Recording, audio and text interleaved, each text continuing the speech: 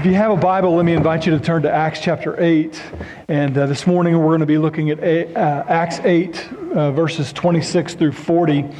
Last week we covered chapter 7, verses 1 through 60. That's the passage where Stephen gives a defense before the council. And so today we're looking at, after Stephen is martyred, the resulting persecution that takes place. And that's found in Acts chapter 8, verses 26 through 40.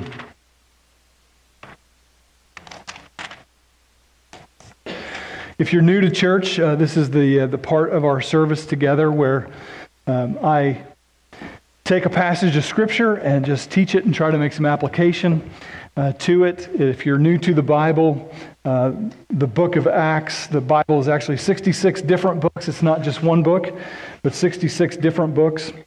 27 books of the New Testament, 39 books of the Old Testament. And the amazing thing about the Bible is that written on 3 continents over a several thousand-year period by over 30 different authors from many different walks of life, and yet it has continuity, it has unity, it has a consistent message, a theme of redemption that culminates in the person of Jesus Christ, and it's a unified message. And the miracle of that is, let's just say you ask 25 people of various ages from around the United States over a 20-year period to write a letter about God, and you were just to bind that up, right? People from all around the nation in a 10-year period, various ages, couldn't put together a unified theme with a coherent message about who God is, but this just demonstrates the beauty of God, how He can orchestrate 66 different books from a lot of different authors, put together a book about who He is that has that much uniformity and a united message. So the Bible is extraordinary. The Bible says about itself that its words will never, the flowers fade, the Word of God will never pass away. It will be consistent with us. So this morning we're in Acts chapter 8, verses 26 through 40. And just a little bit of context. After Stephen's martyrdom, the last verse in chapter 7 says that all those who stoned him to death laid their coats at the feet of a young man named Saul, and Saul becomes Paul. But Saul ravages the church. A great persecution breaks out against the church, and as a result of that Jerusalem persecution that started with the martyrdom of Stephen, there arose this great persecution, and all these people are scattered throughout Judea and Samaria, all except the apostles. They buried Stephen and they lamented over him. Chapter 8, verse 3 says, "But Saul was ravaging the church and entering house after house. He dragged off men and women and committed them to prison." Can you imagine somebody coming into your house and dragging you out of the house and sending you to prison for being a Christian? And this is the level of persecution that's taking place. Those who were able to escape Jerusalem and that persecution, they went about preaching the Word of God. And this is part of Luke's purpose, right? Luke's purpose in Acts chapter 1, verse 8, Jesus is telling the disciples, wait in Jerusalem for the gift of the Holy Spirit, and you will receive power when the Holy Spirit has come on you, and you will be my witnesses in Jerusalem, in Judea and Samaria, and to the ends of the world. And so, right at the very beginning of Luke, he sets out his purpose in the book to demonstrate how the gospel gets from the upper room with 120 disciples to Acts 18, where the entirety of Asia heard the word of God, like I read earlier, to the end of Acts in 28, when Paul is in Rome, and he's already written to the Romans saying, there's no more work for me in this area of North Africa, the Middle East, and Europe, and I'm hoping you can send me on my way to Spain. That just shows you that in a 30-year period, imagine that, from 35 maybe to 65, certainly the book of Acts was completed before the destruction of the temple in 72, otherwise that would have been mentioned. So in 30 years, The gospel has made its way around the entire Mediterranean, and Paul is saying, hey, if you guys can send me to Spain on the farthest edge, and maybe from there I can go out. That's part of Luke's purpose, is to demonstrate how the gospel goes from the upper room to Judea and Samaria and to the ends of the earth. So we see evidence of that in our passage today with this Ethiopian eunuch, but we also see it in chapter 8 where they're spread because of the persecution to Samaria and to Judea. That was in Acts 1:8. So let's look at the passage together. Well, before we do that, let's just get a quick bio. We want to know who Philip is. Philip, you remember, was introduced to us in Acts chapter 6. In the daily distribution of food, some of the Grecian Jews were being overlooked, and so there was partiality, right? Ross preached that sermon in December about a sin of partiality, that the Hellenistic Jewish widows were supposed to receive food every day, but they were being overlooked. And so one of the people distributing food said, well, I only have 10 loaves of bread left, and I got 25 widows on the list that need food today. Let's make sure that the Jewish Hebrew widows are taken care of, and then if there's any left over, we'll give it to these others. And so that was not pleasing to God or to the congregation or to the apostles. And so they came up with a way. They ordained 7 men who would be a part of the daily distribution of food, and they delegated it to deacons, to these humble servants. And there were some parameters that had to be true about those deacons. What were they? They had to be full of the Holy Spirit. They had to be full of wisdom. They had to be of good reputation. So all those things that qualified those 7 men are obviously true of Philip. So if you're wondering who Philip is, he was one of those 7, full of the Holy Spirit, full of wisdom, full of a good reputation, just in the same way that Stephen was introduced. Now we're introduced to this guy named Philip, who was one of those 7 deacons. We know that he was a servant. He was willing to just quietly, humbly distribute bread, and to do so with a happy heart. And so that's who Philip is. We also were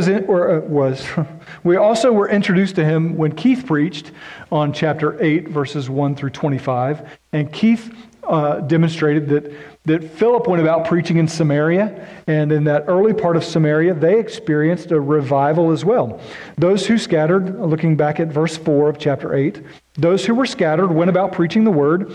Philip went down to the city of Samaria and proclaimed to them the Christ. And the crowds with one accord paid attention to what was being said by Philip, and when they heard him and saw the signs that he did. For unclean spirits, crying out with a loud voice, came out of many who had them, and many who were paralyzed or lame were healed. So there was much joy in that city. So Philip is proclaiming the gospel to Samaritans. You remember Jesus proclaimed the gospel to the Samaritan woman in John 4, and that whole city rejoiced. Now Philip even is experiencing that same sort of fruitfulness, so much so that Peter and John are called in to investigate. Now, getting into our text here, in verse 26, now an angel of the Lord said to Philip, "Rise up and go toward the south to the road that goes down from Jerusalem to Gaza. This is a desert place." And he rose and went. Where was Philip? And he's in Samaria, right? He was in a village in Samaria, experiencing this incredible movement. Theologians call this outpouring of the Holy Spirit on the Samaritans a second Pentecost. This is a place where worship was not centered in Samaria, right? That was the argument that Jesus had with the Samaritan woman. You guys say we should worship there. We say we should worship here. Well, now the presence of God has moved from the temple and the most holy place. Now it's falling on the Samaritans even. Philip is there. Philip is now told to leave there. Have you ever been in a really good place spiritually? Maybe you're at a great church, or maybe you are at a great summer camp, or maybe you're at a great retreat and you're hearing the Word of God and you're praying and you're witnessing and you're experiencing this wonderful, refreshing worship. And then, there's like an ending time. People often call that or refer to that as some sort of a spiritual mountaintop experience. and referring to Jesus and Peter and James and John on the Mount of Transfiguration. It was this mountaintop experience where the glory of God comes down and Jesus is transfigured in front of them, and the voice of God comes down and he speaks and he says, "This is my son whom I love, listen to him." And then immediately, like Peter's like, "Hey, let's just build some shelters up here. Can't we just hang out here?" Have you ever had an experience like that where you don't want it to end? Yeah, I think we've had those experiences before. We don't want a season to end. We don't want a retreat to end, or we don't want one of these experiences to end. We want to stay there in the presence of God, experiencing the peace of God, and in all these ways. Philip is told to go leave this place where the outpouring of the Holy Spirit is happening, where he's being used by God to heal people and preach the gospel, and all these people are being saved. It's a place of great joy, is what the end of that passage said in chapter 8. There was so much joy in that city. Chapter 8, verse 8. Peter's been told to go to the desert. Listen, the desert, when I toured Israel, they said, if you want to be wise, go to the wilderness, but if you want to be wealthy, go to the north. There was people, there's an abundance of water, there's abundance of resources, there's abundance of wealth, there's abundance of opportunity, but only those who wanted to be wise went south to the wilderness. It's dusty, it's dry, there's no water, there's not a lot of scenery, it's the same color, it's filled with self-denial and blandness, and there's nothing to do but meditate and pray. You remember the Spirit drove Jesus where after his baptism? Into the wilderness. This is that experience. If you were Philip and you were in Samaria experiencing this, and the Lord said, "Hey, I want you to get up and go to the desert by yourself," how would you feel, right? How would you respond? We see here that Philip immediately obeyed. He immediately obeyed. We used to teach our kids first-time obedience, right? Delayed obedience is disobedience, right? And when we ask you to do it, there's no countdown, 3, 2, 1. There's no, when we say we want you to do this, we mean do it now, or there's repercussions. There's consequences for delayed obedience, which is actually disobedience. This first-time obedience is what our Father desires of us. And so, as a way of parenting, we desired it for our kids. And so there would be a thump on the finger or a pop on the behind, or if there wasn't immediate first-time obedience, there was an issue. Because we wanted to reinforce this with our kids, that delayed obedience is disobedience, and first-time obedience is what was desired. Philip, we have zero indication that but Lord, you see what's happening here in Samaria? You see all the great things that you're doing through me? You see all the work that's happening here? Why would I go to the desert? Why would I go to the wilderness? There's no delay. Philip immediately obeyed. And this obviously pleases the Holy Spirit. Continuing in that verse, it says, and there was rise and go toward an angel of the Lord said to Philip, "Rise and go toward the south to the road that goes down from Jerusalem to Gaza. This is the desert place." And he rose and went. And there was an Ethiopian, a eunuch, a court official of Candace, queen of the Ethiopians, who was in charge of all her treasure. He had come to Jerusalem to worship. Let's just stop here. And let's just get to know this Ethiopian. Ethiopia was an area in North Africa, not quite the country of Ethiopia that we know today, more of the Upper Nile region. Biblically, it's called the Kingdom of Cush. It was filled, as you might expect. It was a black kingdom. And so I love this point here. Many of my commentaries pointed it out, that the God of the Bible knows no partiality to skin tone. When the gospel is being proclaimed, it almost immediately goes south, east, north, and west. We learn from Thomas. Many people attribute salvation in India to the Apostle Thomas. The gospel goes out and it knows no boundaries, no racial boundaries. And I love this. God desires His kingdom to be filled with men and women from every tribe, tongue, language, and nation. So I say that to us here just to reinforce reinforce what you already know, that there is no place in Christianity for racism, for sinful racism or division. Ethiopia, in this Upper Nile region, this man was a minister of finance for the queen of the Ethiopians. And he was a eunuch, which is, what you probably think a eunuch is. I'm not going to go into a lot of details about that. If you'd like to know more, get a good study Bible and read the notes. But the bottom line is this man didn't have any kids, and he probably wouldn't have any kids. It was common in those days to help your government officials remain dedicated and focused, to take certain actions, to make sure that they have no other rival attention, anything that would take their attention. Interesting enough, the Bible mentions eunuchs a lot. They weren't allowed in the temple due to their condition, according to the books of Deuteronomy and Leviticus. But also, interestingly enough, this eunuch is reading in Isaiah, and Isaiah has a particular future prophecy for a person in this condition. In Isaiah chapter 56, verses 3 through 8, the promise is, "Let not the foreigner who has joined himself to the Lord say, 'The Lord will surely separate me from his people.'" That's this guy. The Lord will separate me from his people.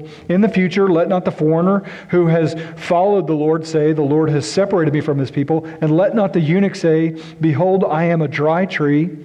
For thus says the Lord, "To the eunuchs who keep my Sabbaths, who choose the things that please me and hold fast to my covenant, I will give to them in my house and within my walls a monument and a name that is better than sons and daughters.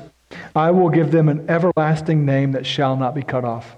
Isn't it interesting that he's reading in a scroll the book of Isaiah, which is the only book that contains a promise for someone in his condition? And that prophecy continues in Isaiah 56. "And the foreigners who join themselves to the Lord, to minister to him, to love the name of the Lord, and to be his servants, everyone who keeps that Sabbath and does not profane it and holds fast to my covenant, these will I bring to my holy mountain and make them joyful in the house of prayer. Their burnt offerings and their sacrifices will be accepted on my altar, for my house shall be called a house of prayer for all peoples. The Lord God who gathers the outcasts of Israel declares, I will gather yet others to him besides those already gathered." He's reading this, right? He's not quite there. We're going to learn in a minute. But this Ethiopian eunuch is holding fast to these promises. And we learn at the end of verse 27 that he had come to Jerusalem to worship. And then he was returning, verse 28, seated in his chariot. And he was reading the prophet Isaiah. And the Spirit said to Philip, "Go over there and join this chariot." So Philip ran to him and heard him reading Isaiah the prophet and asked, "Do you understand what you're reading?" And he said, "How can I unless someone guides me?" And he invited Philip to come up and sit with him. Let's just pause here. I want to point out here that there are two gifts present. There's the gift of the Word, and you might think, well, that's sufficient. He's got the scroll of Isaiah and he's reading the Word, but it's not sufficient for him to understand. God also provides a teacher, and both are necessary. Before I was saved, before I became a Christian, I used to sneak this big, clunky, old Catholic Bible that sat on our mantle as like a good luck charm kind of a thing. And I was embarrassed to read it, and I didn't have another Bible, so I would go out there and I would get it and I would put it on my bed and I would just open this big thing up and I would start reading. And I read in Genesis, I read in Exodus, I got a little bogged down in Leviticus and Deuteronomy. Well, I don't know if that's ever happened to you, but I didn't understand it. I did my best. I tried to read. I was lost. Right? Paul told the Corinthians, the things of the Spirit are discerned by those who have the Spirit, but the mind that is unregenerate does not understand. And I didn't understand. This man didn't understand. He needed both the Scripture and the teacher. I also want you to see that he and Philip, this passage is filled with questions. It's filled with questions. Philip uses questions to get into the gospel, to get into the chariot, like he's just jogging next to the chariot. Maybe he's sprinting. I don't know how fast this chariot was going. And Philip just said, "Hey, do you know what you're reading?" Great question. The eunuch answers with a question. How am I supposed to know what I'm reading unless somebody teaches me? So he invited him up, and then he sees where he's reading. Verse 32, now the passage of Scripture that he was reading was this: like a sheep that was led to the slaughter, and like a lamb before its shearer is silent, so he opens not his mouth. In his humiliation, justice was denied him. Who can describe his generation? For his life is taken away from the earth. That's what he was reading. That's the exact passage that he was at. And the eunuch said to Philip in verse 34, about whom, I ask you, does the prophet say this? Is he talking about himself? Is he talking about someone else?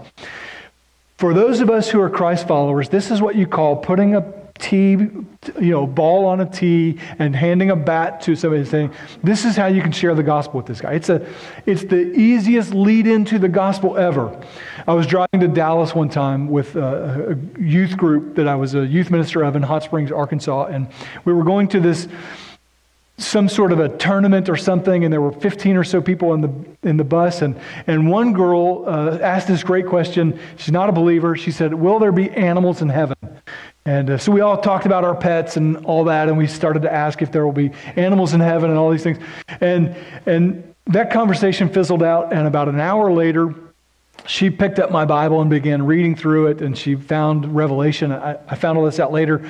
But a couple hours after that, I picked up my Bible, and I saw the note tucked in it, and I read it, and it was at a place in Revelation, and she had written in my Bible in this note, hey, you said that there or you weren't sure if there would be animals in heaven, but this passage says that there's a lamb who was slain in heaven. Who is the lamb, right? That's what you call like teeing it up and make the Holy Spirit giving you the perfect opportunity to share the gospel. That's exactly what happened here. The Ethiopian eunuch, right? About who is he talking about, himself or someone else? We call these intersections divine appointments. We hear the phrase, it just so happened, right? It just so happened that the Holy Spirit told Philip to go to this particular place in the desert. And it just so happened that he was in good enough shape to sprint next to a moving chariot, right? That couldn't be true for all of us. It couldn't be true for me. If the Lord said, hey, go run next to that car for a minute, I'd be like, oh, hey, we got to get into the gospel quick because I don't know if I can sustain this pace. You might get like a Matt Freed who could like jog for 15 miles next to the chariot or something like that, but not me. It just so happened that he was able to do this, that he ran next to the chariot, that he got there at just the right place on the road, at just the right moment. It just so happened that the Ethiopian was passing by, who just so happened was reading the exact portion of Isaiah 53, and it just so happened that Philip knew the gospel, and that intersection where a person who knows the gospel and a person who's been prepared to hear the gospel, that intersection is called a divine appointment. And I love these stories. I have a whole notebook where I've tried to compile the glory of God in the expression of the gospel in these divine appointments. I had a friend, Eric, grew up in Chicago, was kind of a low-level errand boy for a local sort of organized crime. And when he shares his story and the things that he did and the depression that it led to and the self-loathing and the hatred that he had, that as he became suicidal, there was a time when he just wanted to step out into traffic. And he said, as I was about to do this, I just said, God, if you have anything to say to me, now's the time. And just at that moment, a piece of paper blew down the street and stopped right in front of him. And as the paper flipped over one more time right in front of his feet, it was a child's Sunday school crayon coloring note that says, Jesus loves you and has a plan for your life. And it just flipped over right, and the wind is still blowing, and he sees this. And it's just this moment where God is intersecting at just the right moment, at just the right time, with just the right message with this person. These divine appointments are beautiful, and we see it right here. Continuing on with our passage in verse 35, then Philip opened his mouth, and beginning with the scripture, he told him the good news about Jesus. And as they were going along the road, they came to some water, and the eunuch said, look, here's water. What prevents me from being baptized? He responded to the gospel. They see a pool of water, enough water for him to go down into the water, Philip and the eunuch, and he baptized him. And when they came up out of the water, the Spirit of the Lord carried Philip away, and the eunuch saw him no more, but went on his way rejoicing. But Philip found himself at Azotus. And as he passed through, he preached the gospel to all the towns until he came to Caesarea. I love that phrase. There's a lot we could focus on. Did Philip have some sort of teleportation experience, right? The eunuch saw him no more. He found himself at Azotus. The language kind of hints at that. Or did Philip just run off? I don't know. I don't have the answer to that. But I don't want to lose that for verse 35, or answer that to lose verse 35. Verse 35, Philip opened his mouth, and beginning with Scripture, told him the good news about Jesus. What's the good news? The good news is that your sins can be forgiven. The good news is that your sins can be forgiven. I often tell you this. Jesus, when a person was brought to him for healing, would often first say, your sins are forgiven. Meaning that was his or her greatest need, was the forgiveness of sins. Just this week in our staff meeting, Cherie and Chris and I do a devotional through Alistair Begg and one of his books. And this week it was about the atonement of Christ. Pictured in the Old Testament through these two goats, right? The high priest would take two lambs, innocent and pure, and on one lamb they would slay the lamb and take some of the blood, and they would apply it so that their sins could be forgiven. The sins of the nation would be forgiven. And then the other goat, they would take some of the blood and put it on its head and drive it far away from the wilderness. And these two lambs demonstrate the unity of the one picture of Jesus. That in Jesus, the Lamb of God, the sins of the world can be paid for. That's the first lamb. And that our sins can be remembered no more, driven far away from us. That's the second lamb. And in Jesus, we have forgiveness of sins. That's the good news. You can be forgiven of your sins. God remembers them no more. As far as the east is from the west, so far has He removed our sins from us. That's the good news of the gospel of Jesus. So what can we do in conclusion? How can we apply this passage? I have three things that I want to share with you in conclusion based on this passage. Number one, the application for us, for this congregation, find a place of humble service. It's incredible to see how God used Philip later, right? He's going to go on to plant a church in Caesarea in Acts 21:8. Paul is going to be coming back down into Jerusalem, and he stops off at Caesarea, and he's ministered to by Philip and his 4 prophesying daughters. It's amazing to see the way God uses Philip, healing people, sharing the gospel, doing all these incredible things. But where did Philip start? Handing out bread to widows. Oftentimes we want God to use us in these incredible, huge ways, but we don't want to serve bread. He didn't start in this incredible place of service. He started in a humble and lowly place of service. Oftentimes we start in small places of service, in humility, in the kingdom of God. I remember being out of ministry, having failed in ministry as a 21, 22, 23-year-old, and just renting cars. And then at some point the Lord put it back on my heart to get back into ministry. And I said, well, how do I start? And I was visiting this church called Northwest, where I met Julie and a disciple maker. And I didn't tell anybody, and I don't say this. I try not to give like pat on the back Gibson stories, in my sermons. But this is one of those things that the Lord led me to do that I was so blessed by. But I found the dirtiest bathroom on the property. And every time I was in the building, I committed to quietly clean it. I thought, Lord, if I can be in charge of this toilet, of this bathroom, Your word says if a person is faithful in the small things, that he will be made in charge of bigger things. And so without telling anybody, I just made it my goal that every time I'm on site, I'm going to go straight to that bathroom and I'm going to lock the door and I'm going to mop the floor. I'm going to clean the floor. I had cleaning stuff hidden, and it was my ministry. And then shortly after, maybe 3 months after, a guy asked me to co-teach a Bible study with him. Then shortly after, I was asked to lead a Bible study. And then shortly after, I was asked to lead a department. And then I was asked to come on staff and plant a church for that congregation. And we left there after 5 years. And I cleaned that bathroom for the last time. But it was one of those things that the Lord showed me. Humility and servanthood is the place to start. I see in this congregation people like Brian or Janine or Ryan Eyre or Steve Aldifer, the Watson family, Cora, Denise Kaiser and all the counters, Kevin Weiss building the platform out here where our sign is. I see all over this congregation many others who show up, and clean up and do humble acts of service without anybody knowing. This church is filled with people who understand the call to humbly serve the Lord in whatever position is needed, whether they want it or not. And this is a test for me. I heard David Jeremiah say he was interviewing a guy to be a pastor on staff.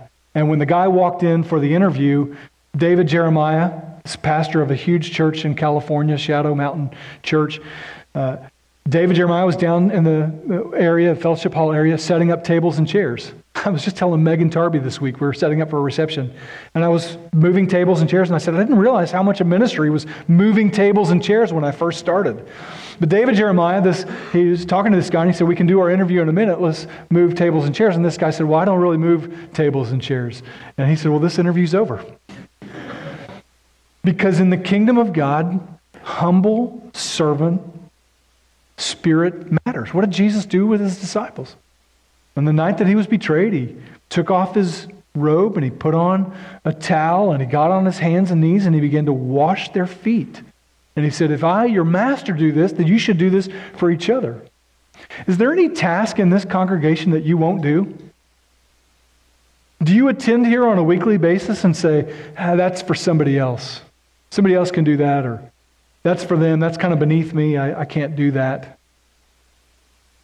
Before I ever asked Matt Freed to be the chairman of the search team, before he was ever a small group leader, 3 or 4 years ago I said, hey, will you be in charge of shoveling snow? And I tell you, it was a test for leadership for me. Because every single time it snowed, and it snowed a lot that year, I never had to make a phone call. Owen and Skylar and Matt would show up and they were just shoveling snow every single time it snowed. If you can't shovel snow by yourself without anybody watching, without anybody patting you on the back, Matt didn't know I was going to say this today, and he didn't maybe even know that that's some sort of weird test of leadership that I have, but I want to know if you have humility and a servant's heart before you'll ever be elevated to any other position, are you going to be here picking up trash in the parking lot by yourself? If you want to be something in the kingdom of God, you better be ready to be nothing, to empty yourself, and to take on the nature of a servant, because God doesn't use people who aren't humble servants. That's number one. All right, I was a little excited about that one, so it's a little longer. But here's the second application point from this text. Be filled with the Spirit and be open to His leading in your life. And I'm not going to spend as much time on this because I preached a whole sermon about it 2 weeks ago, about distinguishing the difference between the indwelling of the Holy Spirit versus the filling of the Holy Spirit. We're all indwelt by the Holy Spirit if we're in Christ. The presence of God indwelling us. Ephesians 1, he gives us the Spirit as a deposit guaranteeing our inheritance. 1 Corinthians 6, the Spirit, our bodies are a temple of the Holy Spirit. The Holy Spirit dwells within believers, regenerate, born-again believers.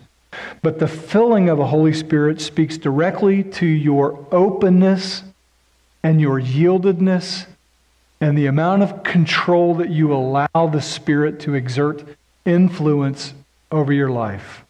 Is that clear? You can wake up in the morning and you can say, I'm going to do this and this and this, and I'm going to sin in this way, or I'm going to do this. You can have your own agenda and you can live by it, or you can wake up in the morning and you can say, Lord, I give this day to you. Whatever happens, wherever you lead me, I will go. Whatever you tell me to say, I will say. Whoever you tell me to talk to, I'll talk to. This is your day. I'm your humble servant and your follower. You help me be sensitive to the still small voice that leads me.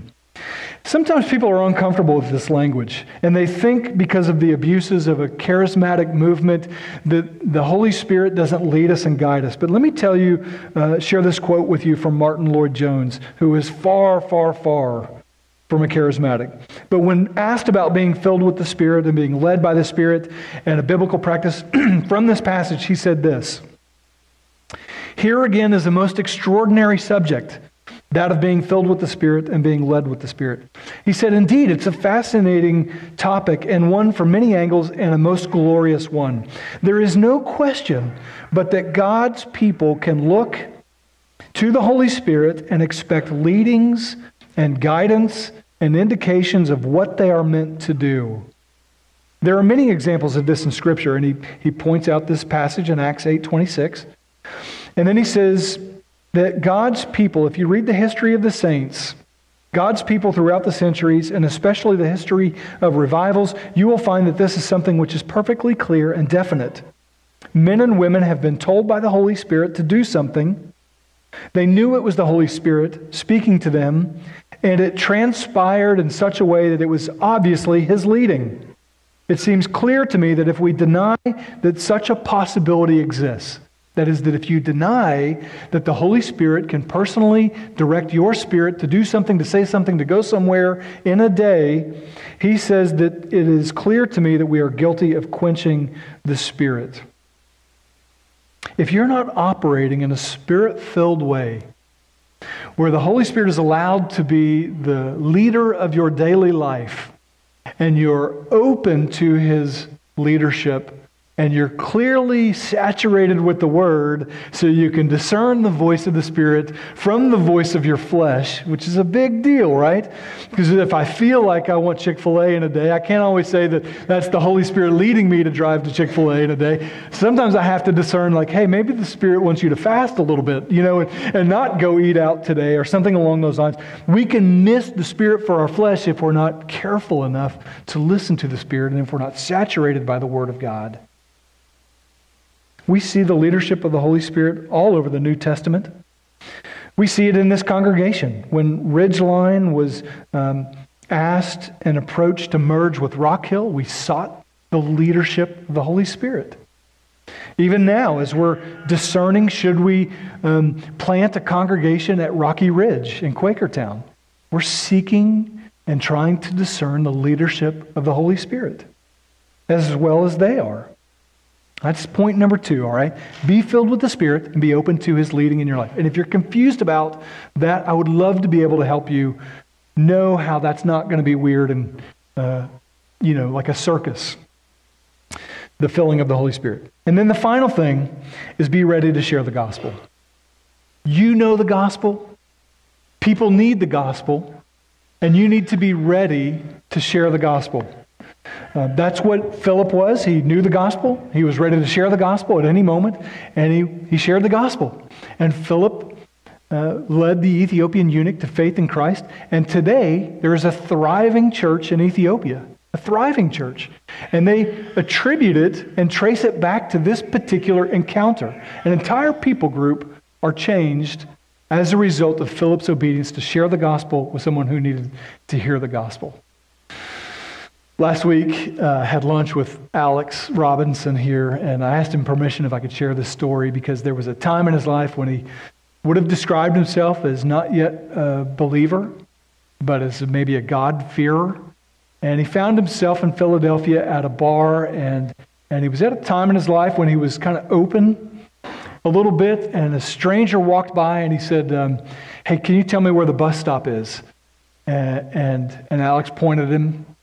Yeah, it's this way. And he said a little while later, the same guy came by and he was outside and he said, hey, do you mind if I talk to you about sin? And Alex, said, oh, okay, sure. And this guy said, as I walked by, I had this deep, compelling sense that you struggle with a particular sin. And he named it. And Alex owned it and said, yeah, I do struggle. And they had this conversation that lasted, I don't know, how long did that last? Maybe 15 or 20 minutes in this random place. The guy gets on the bus and he leaves. But Alex said after that he had been contemplating these different religious paths that he might take. But after that, he said, I began to pursue Jesus. I began to look and read the Bible and pursue. And here Alex, one of our worship leaders, a guy that I've walked through discipleship material with, as a result of someone who knew the gospel, as a result of somebody who needed the gospel, the Holy Spirit quarterbacked this divine appointment and this encounter. So that here's this guy who knows and loves Jesus and leads us in worship that is here today, that might not have been here had it not been for someone being obedient to the Spirit. Now listen, you have that opportunity. Do you know the gospel? Could you share the gospel today if somebody said, who's the lamb, right, in the book of Revelation, who's the lamb? Or who's the suffering servant? Is he talking about himself? If somebody approached you and asked that, are you capable to share the gospel? That's my charge to you. Be ready to share the gospel. Obediently, filled with the Spirit. That's our application for today. Father, we thank you for this passage of Scripture that we've been able to consider today. So much meat here and so much practical application. I pray that you would give us discernment to know how that we can best put it into practice. I thank you that I myself am a result. My salvation is a result of an obedient man going door to door sharing the gospel that knocked on my door 30 years ago tomorrow. I praise you that as a result of his obedience and sharing the gospel and then just moving on to the next house, he has no idea the work that you've done in me and through me as a result of that divine appointment. I pray for those in this congregation. I pray that there would be stories and baptisms 5 years from now that start with, it just so happened that this guy I work with, or this neighbor I coach with, or this person I walk with, or this guy that I get coffee from, that all these stories of people who might come to know you in the future, that its genesis would be from reading this passage today, that the gospel would be declared by someone who knows it to someone who needs it, and that you would use us for your glory in that way. Help us not to miss those opportunities. For your own glory and for the building up of your church and your kingdom, we ask it. In Jesus' name, amen.